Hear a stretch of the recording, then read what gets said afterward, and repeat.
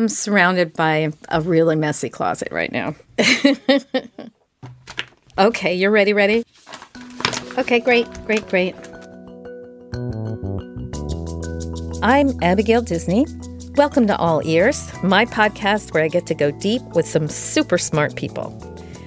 It's been a long year. I don't know about you, but I've been reminded over and over again that a lot of stuff is broken. Honestly, it's a little overwhelming. That's why this season I'll be talking with my favorite kinds of people, good troublemakers, artists, activists, politicians, and others who challenge the status quo, who push us to think differently about how to make the world a better place. We'll talk about their work, how they came to do what they do, and why it's so important in hard times to think big. You can't think about solutions without being a little optimistic. And man, oh man, I think we need some optimism right now. So join me every Thursday for some good troublemaking. And please don't forget to subscribe, rate, and review us wherever you get your podcasts.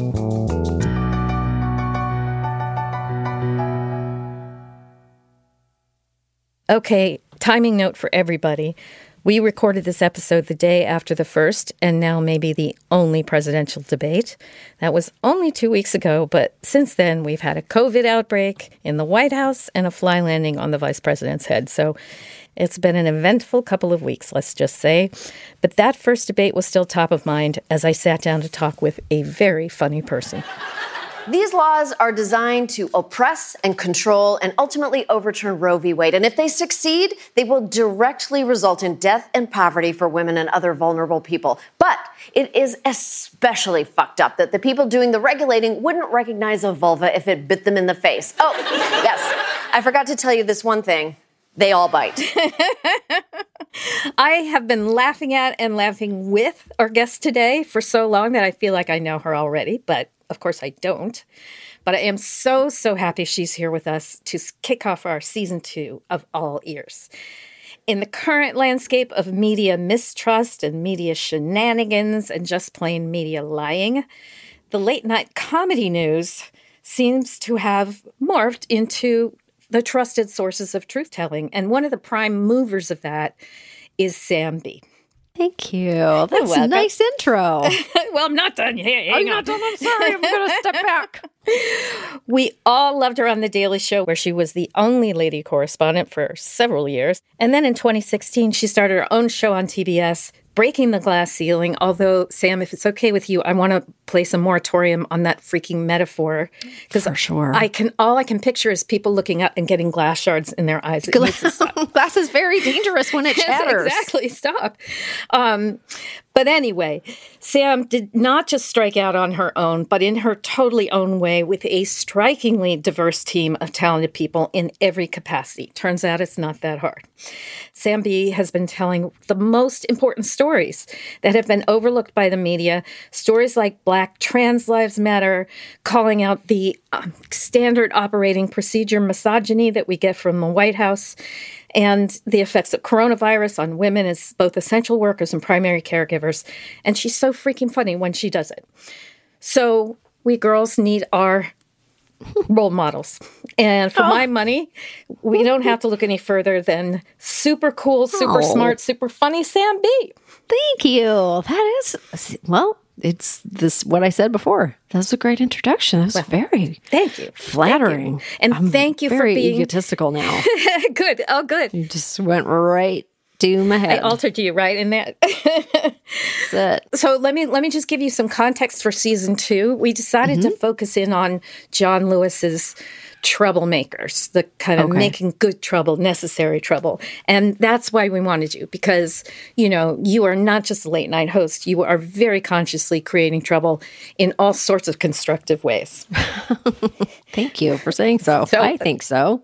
I try. The first thing I want to do is just for 1 minute talk about your bio. Sure. Just because one thing jumped out at me, and that was that your mother was a Wiccan.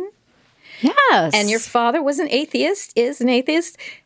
And you went to Catholic school. I did. That's that's a bio deep cut. Yeah, that's well, it is. Like I have 2 questions about that. One is what? And the other one is, are you okay? Yeah. You know what? I'm a great blend of all of those 3 things. Just the right amount of each. Yes. Good for life lessons. Good to create. I don't know. And I've rejected all of it, basically. My children are nothing. Yeah. So. Yeah. Well, I also want to know, why do you think Wiccans are so underrepresented on the Supreme Court? Oh, yeah. Let's get a Wiccan on there. That'll be easy. That'll be so much better. No, but in all seriousness, it probably gave you an interest in not taking things at face value, thinking for yourself, I'm guessing here. I think thinking for myself, for sure, because I definitely...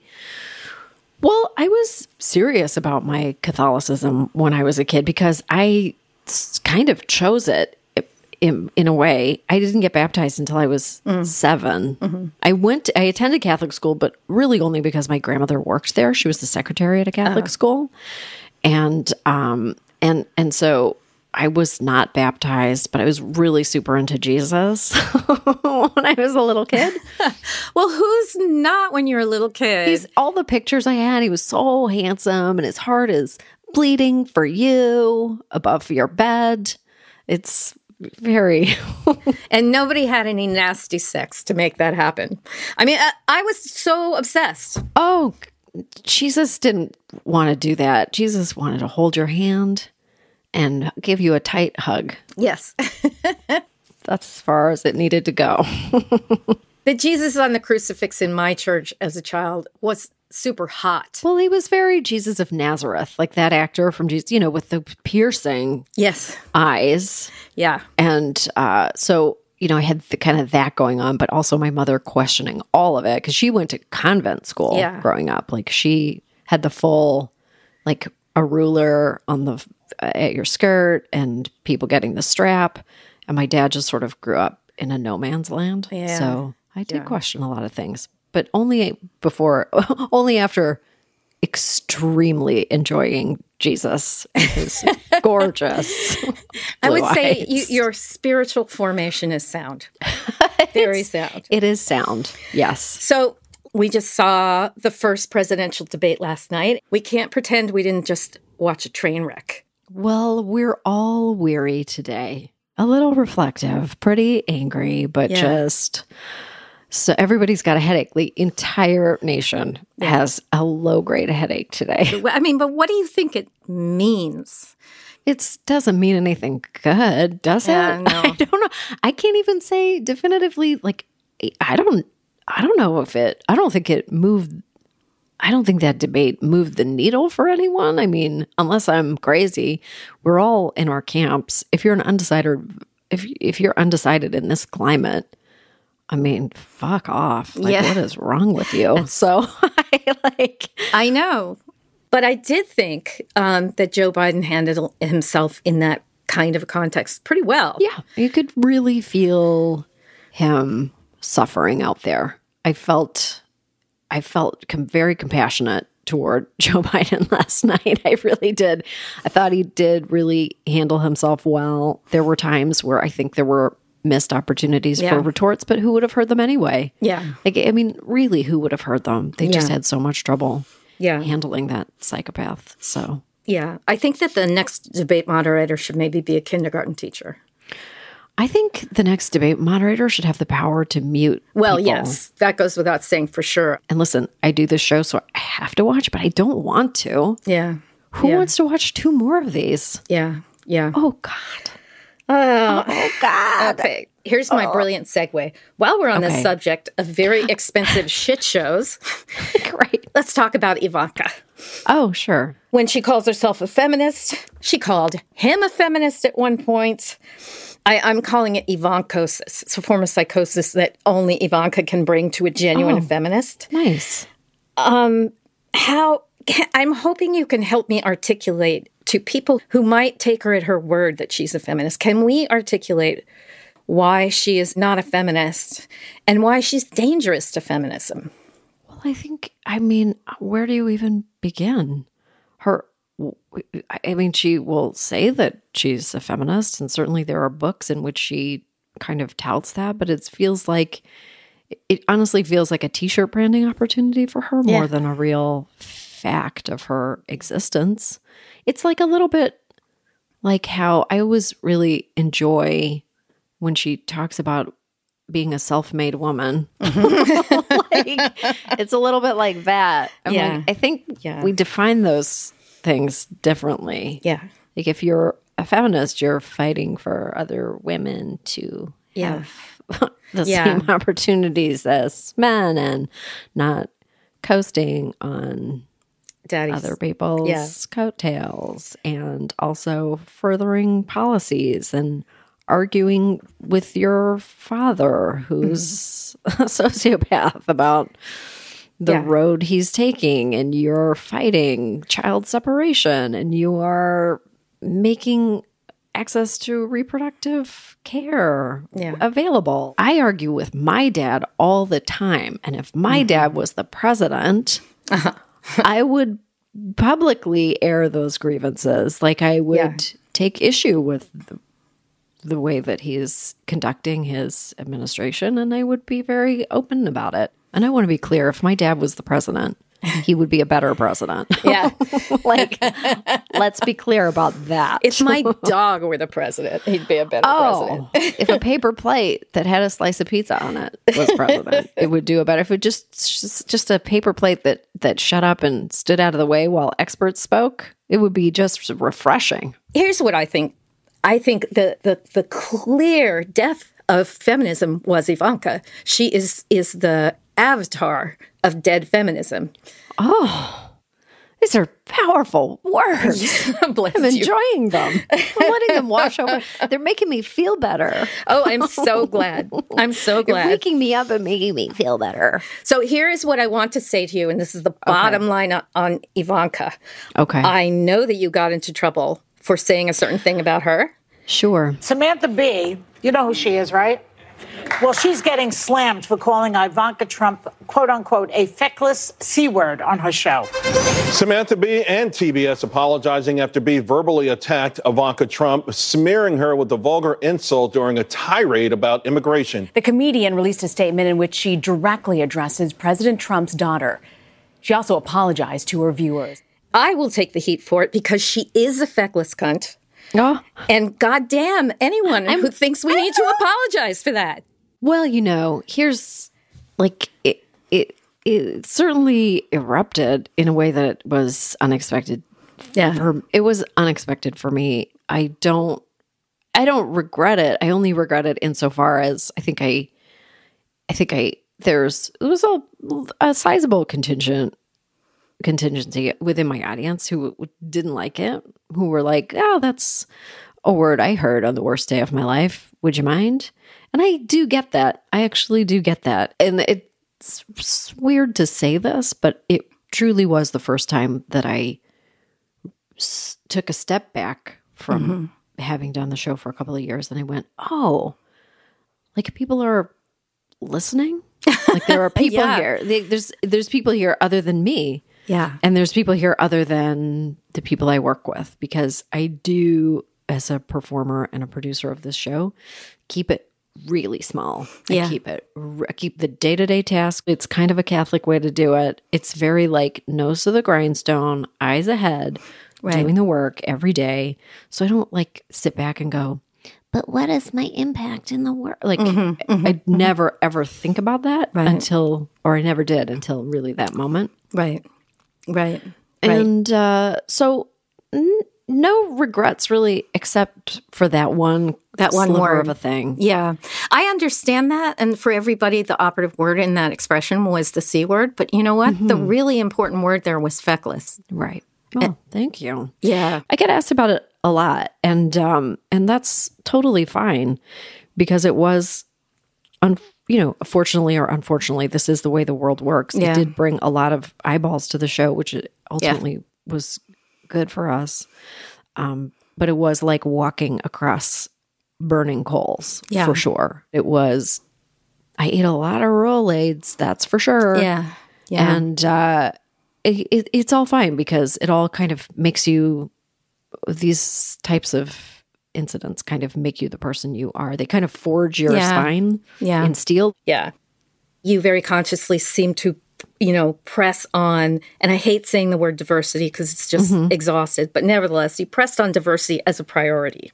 I don't think that we have in any way, shape, or form cured the problem of diversity in television. Yeah.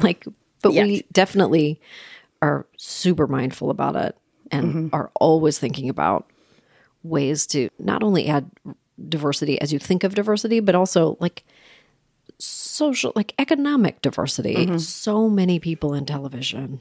Yeah. Or when I was coming up in television and I had no right to be there based on the way it normally worked. I didn't have any, very totally unconnected, and could never have done it. Yeah. If I hadn't gotten the job of my life. I could never have joined that club. Yeah. No way. Yeah. So it was got a really super lucky break. But then you look around once you get to that place, and a lot of people who were there, their parents were actually television producers. Yeah. You know what I mean? There's a lot of, all the entertainment lawyers' kids have all the internships and the agencies. It's a very incestuous world. Yeah. And so even trying to break that apart a little bit is actually challenging to do that. On top of which, the sons and daughters of the entertainment lawyers and the famous people really need to spend some time with some real people. They have no idea how sheltered their lives have been. They have no idea how much they do not know. Yes. Well, my husband, Jason Jones, is he's a producer, and he's a performer and a prolific writer. And he and I both grew up in Canada, and we waited for so long. So long. And we just truly believe that every single human being should waiter for at least a year. No matter what your station in life is, because it is an experience that teaches you kind of everything you need to know about humanity. People are the worst. It's horrible to learn that lesson, but I mean, they're the worst, but there can be the best also. There's that. You tend to remember the ones who tried to get you fired because there was no more ice in the restaurant. Yeah, it's a very, very much just a math problem, really, actually. If you see 100 people in a day and 2 of them suck, you go home with a bad day. But, 98 people were awesome. 98 people were amazing. Probably 4 out of those 98 were incredible. Yeah, exactly. So it is a question of keeping your perspective. It's hard to do. It's very difficult to do. You have to actually be very disciplined about it. So on the show, to go back to the show, one of the things that I see in late night comedy shows, which have sort of morphed into news shows, they've certainly turned somewhere along the line into where I looked for news and the truth. How did that happen? Because what I now see there is some of the most articulate, progressive political analysis out there. And it's a coherent vision for a progressive future. First of all, why aren't conservatives funny? But second of all, how did they cannot make a show? No, they cannot make a news-based show and that is funny. Because they don't have truth and justice on their side. They literally can't. They can't. Anyway, sorry. Go ahead. No, you're right. You're absolutely right about it. How did that happen? Well, you know what? I'm going to give Jon Stewart a lot of credit. I mean, I have to give him a lot of credit for really changing obviously he changed the game. Well, first of all, his mind is like a steel trap. Yeah. It is a steel trap. So he would remember sound bites that had happened 12 years prior. And also the team that worked there, or that continues to work there, a lot of them are just they would just sift through clips and sift through these old interviews and find the best clips and assemble them. And it was very revealing to just run these clip packages of politicians being hypocrites and making and turning their back on a position they held previously and all of this. And really, at the time, really the news didn't do that. Yeah. They actually didn't really do that. And I think that they learned, unfortunately, a lot of news programs and a lot of news networks learned to start doing that. Yeah. Yeah. Based on what John was doing, because he did it with great success. Not that they couldn't have ever done that, not that they didn't ever do it, but it was just the routine on The Daily Show that you would always find the clip package of the person saying the opposite thing 5 years prior. And it's very possible to do, and it's very possible to fact check people in real time. It's all possible. You have all the resources in the world to find this stuff. Why did it fall to a comedy show? Well, partly it falls to comedy shows because comedy shows don't require access. We don't have access to people in power, generally speaking. Yeah. And so we can say whatever we want. And that benefits the story. So where do you think it goes from here? Because I mean, there will be a reckoning after this election of some kind. Will there? Yeah. Are you sure? Oh, God. I'm not sure of that. Like, I watched, a bunch of different news broadcasts last night. And then even like after the debate, even Dana Bash was like, that was a shit show. Like, hey, wait a minute. That's my job. I'm like, great. She's totally right. And I do like her. But that's a turn. Yeah. That's a turn. Yeah. So I don't know. What is the reckoning? Nobody really learned their lessons from butter emails, particularly. Yeah, that's true. There's some inner auditing that happens, but it's a little bit like the Republican Party auditing their approach to Latinx voters after they lose the House. You know what I mean? Nothing really happens. They just go, we got to do a better job. And everyone goes, we do. Yeah. Oh, who wants a turkey club? Who ordered the meatball sub? So you did something so interesting in 2016 before the election. Mm-hmm. You went to Russia and you walked right in there and you found the trolls. Can you give me some examples of some websites where you like to comment? Сайты — это и Wall Street Journal, и New York Post, и Washington Post, и тот же Facebook, Twitter. How many accounts would you say you have? Near 100 Twitter, and 20 or 15 in Facebook. Do you sometimes like to create misinformation? Sometimes it's needed. It's nice to work from home. Of course. Subvert democracy in your Jimmy Jams. Yes. Sow chaos worldwide in your trackies. Yes. How did you do that? Were they hard to find? Well, you would have to talk to our amazing producer, Roseanne. And she was the one she just started literally talking to trolls online. Oh, wow. And built relationships with them. And this is like a side project for her. Wow. She's like, by the way, I'm having all these conversations with all these trolls. Do you want to go to Russia? It's like, what? Yeah. Yes. Yeah. What?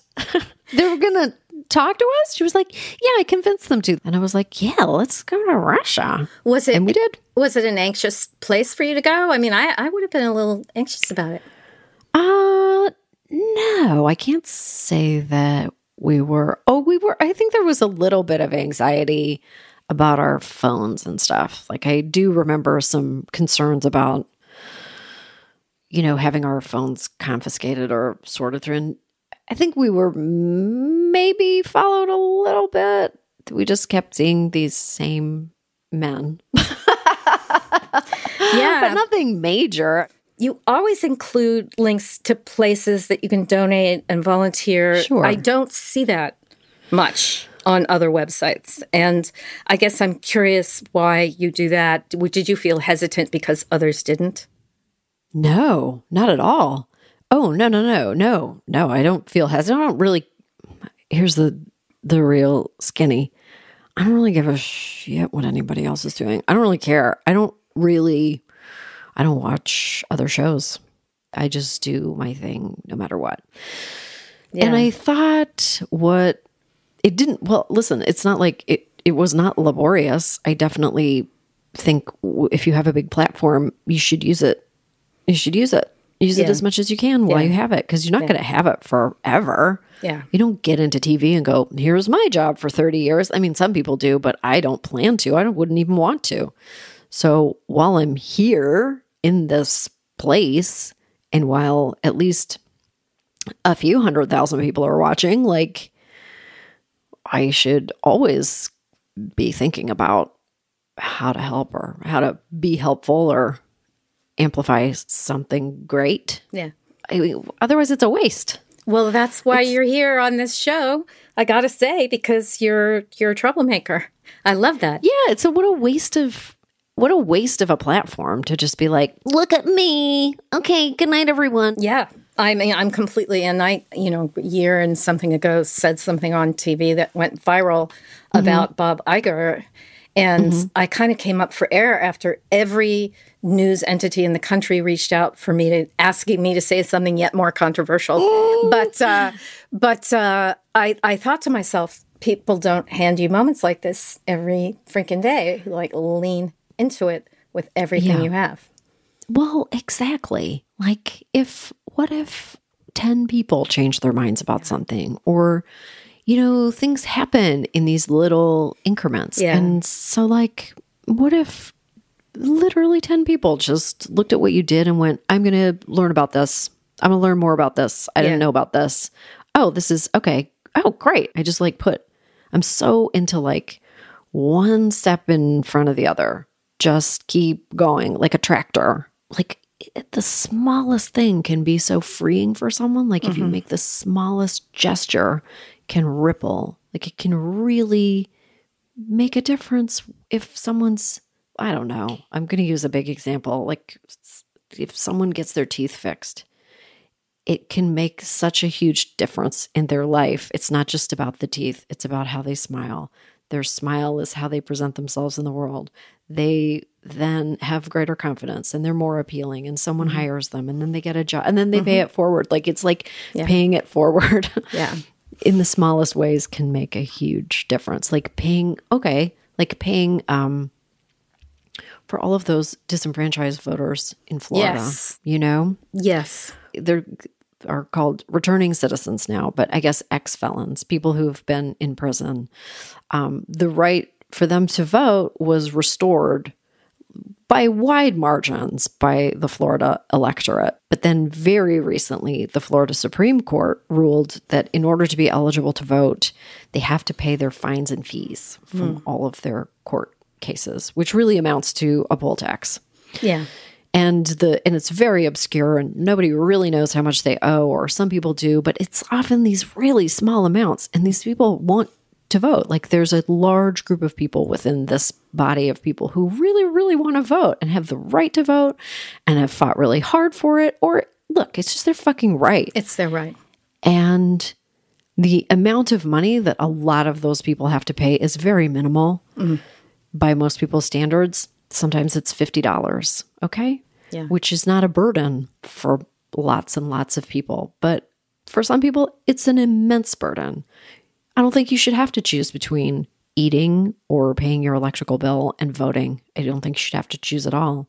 So putting some attention on that issue, because there's a movement to pay those fines and fees. And and so we talked about it on the show, but like it's vital. It's vital. If you're a citizen, you get to vote. That's the way it works. I keep wondering if John Roberts ever wonders about that decision on Shelby v. Holder, because his majority opinion read, not literally, but like, we're done. It's okay. Everything is fine now. Yeah.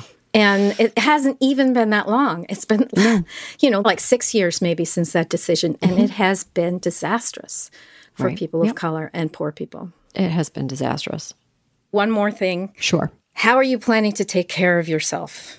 I imagine it will stay shitty for a long time after November 3rd.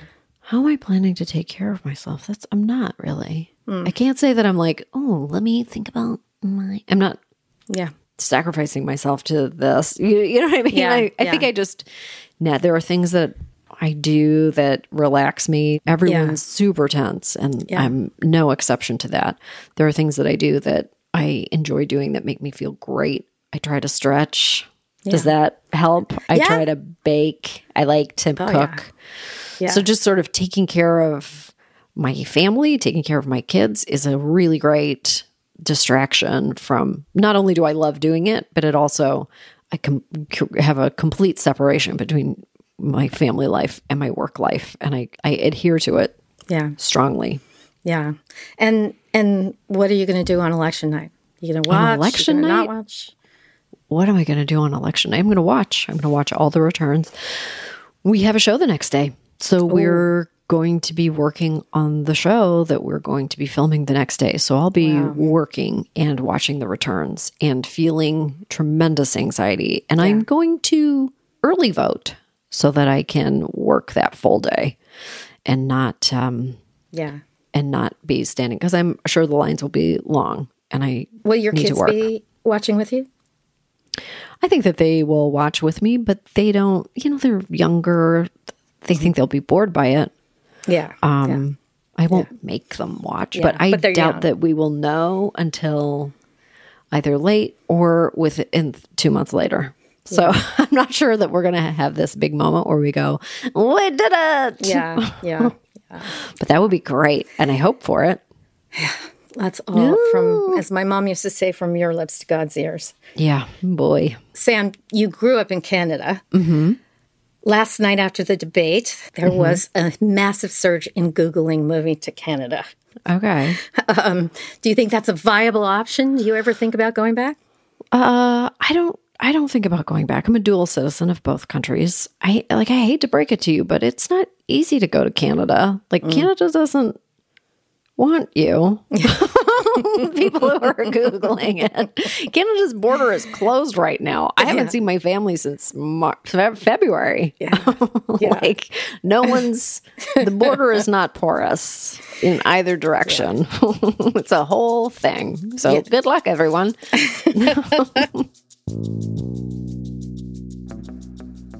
Well, thank you, Sam B. Thank you so much for being my first guest. Oh my God, it's my pleasure. Second season, and I hope we can meet again in person someday when that becomes in person would be great. Possible. I would love it.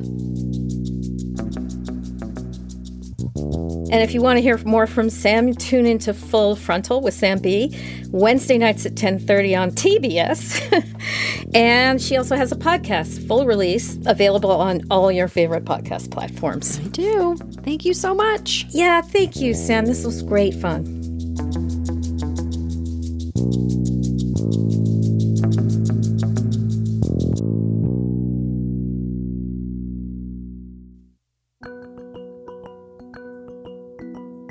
All Ears is a production of Fork Films. The show was produced by Alexis Pancrazzi and Christine Schomer. Lauren Wimbush is our associate producer. Sabrina Yates is our production coordinator. Our engineer is Veronica Rodriguez. Bob Golden composed our theme music. The podcast team also includes VP of Production, Nadine Kane. Our executive producer is Kathleen Hughes. Learn more about the podcast on our website, forkfilms.com. And don't forget to subscribe, rate, and review All Ears wherever you get your podcasts. Thanks for listening.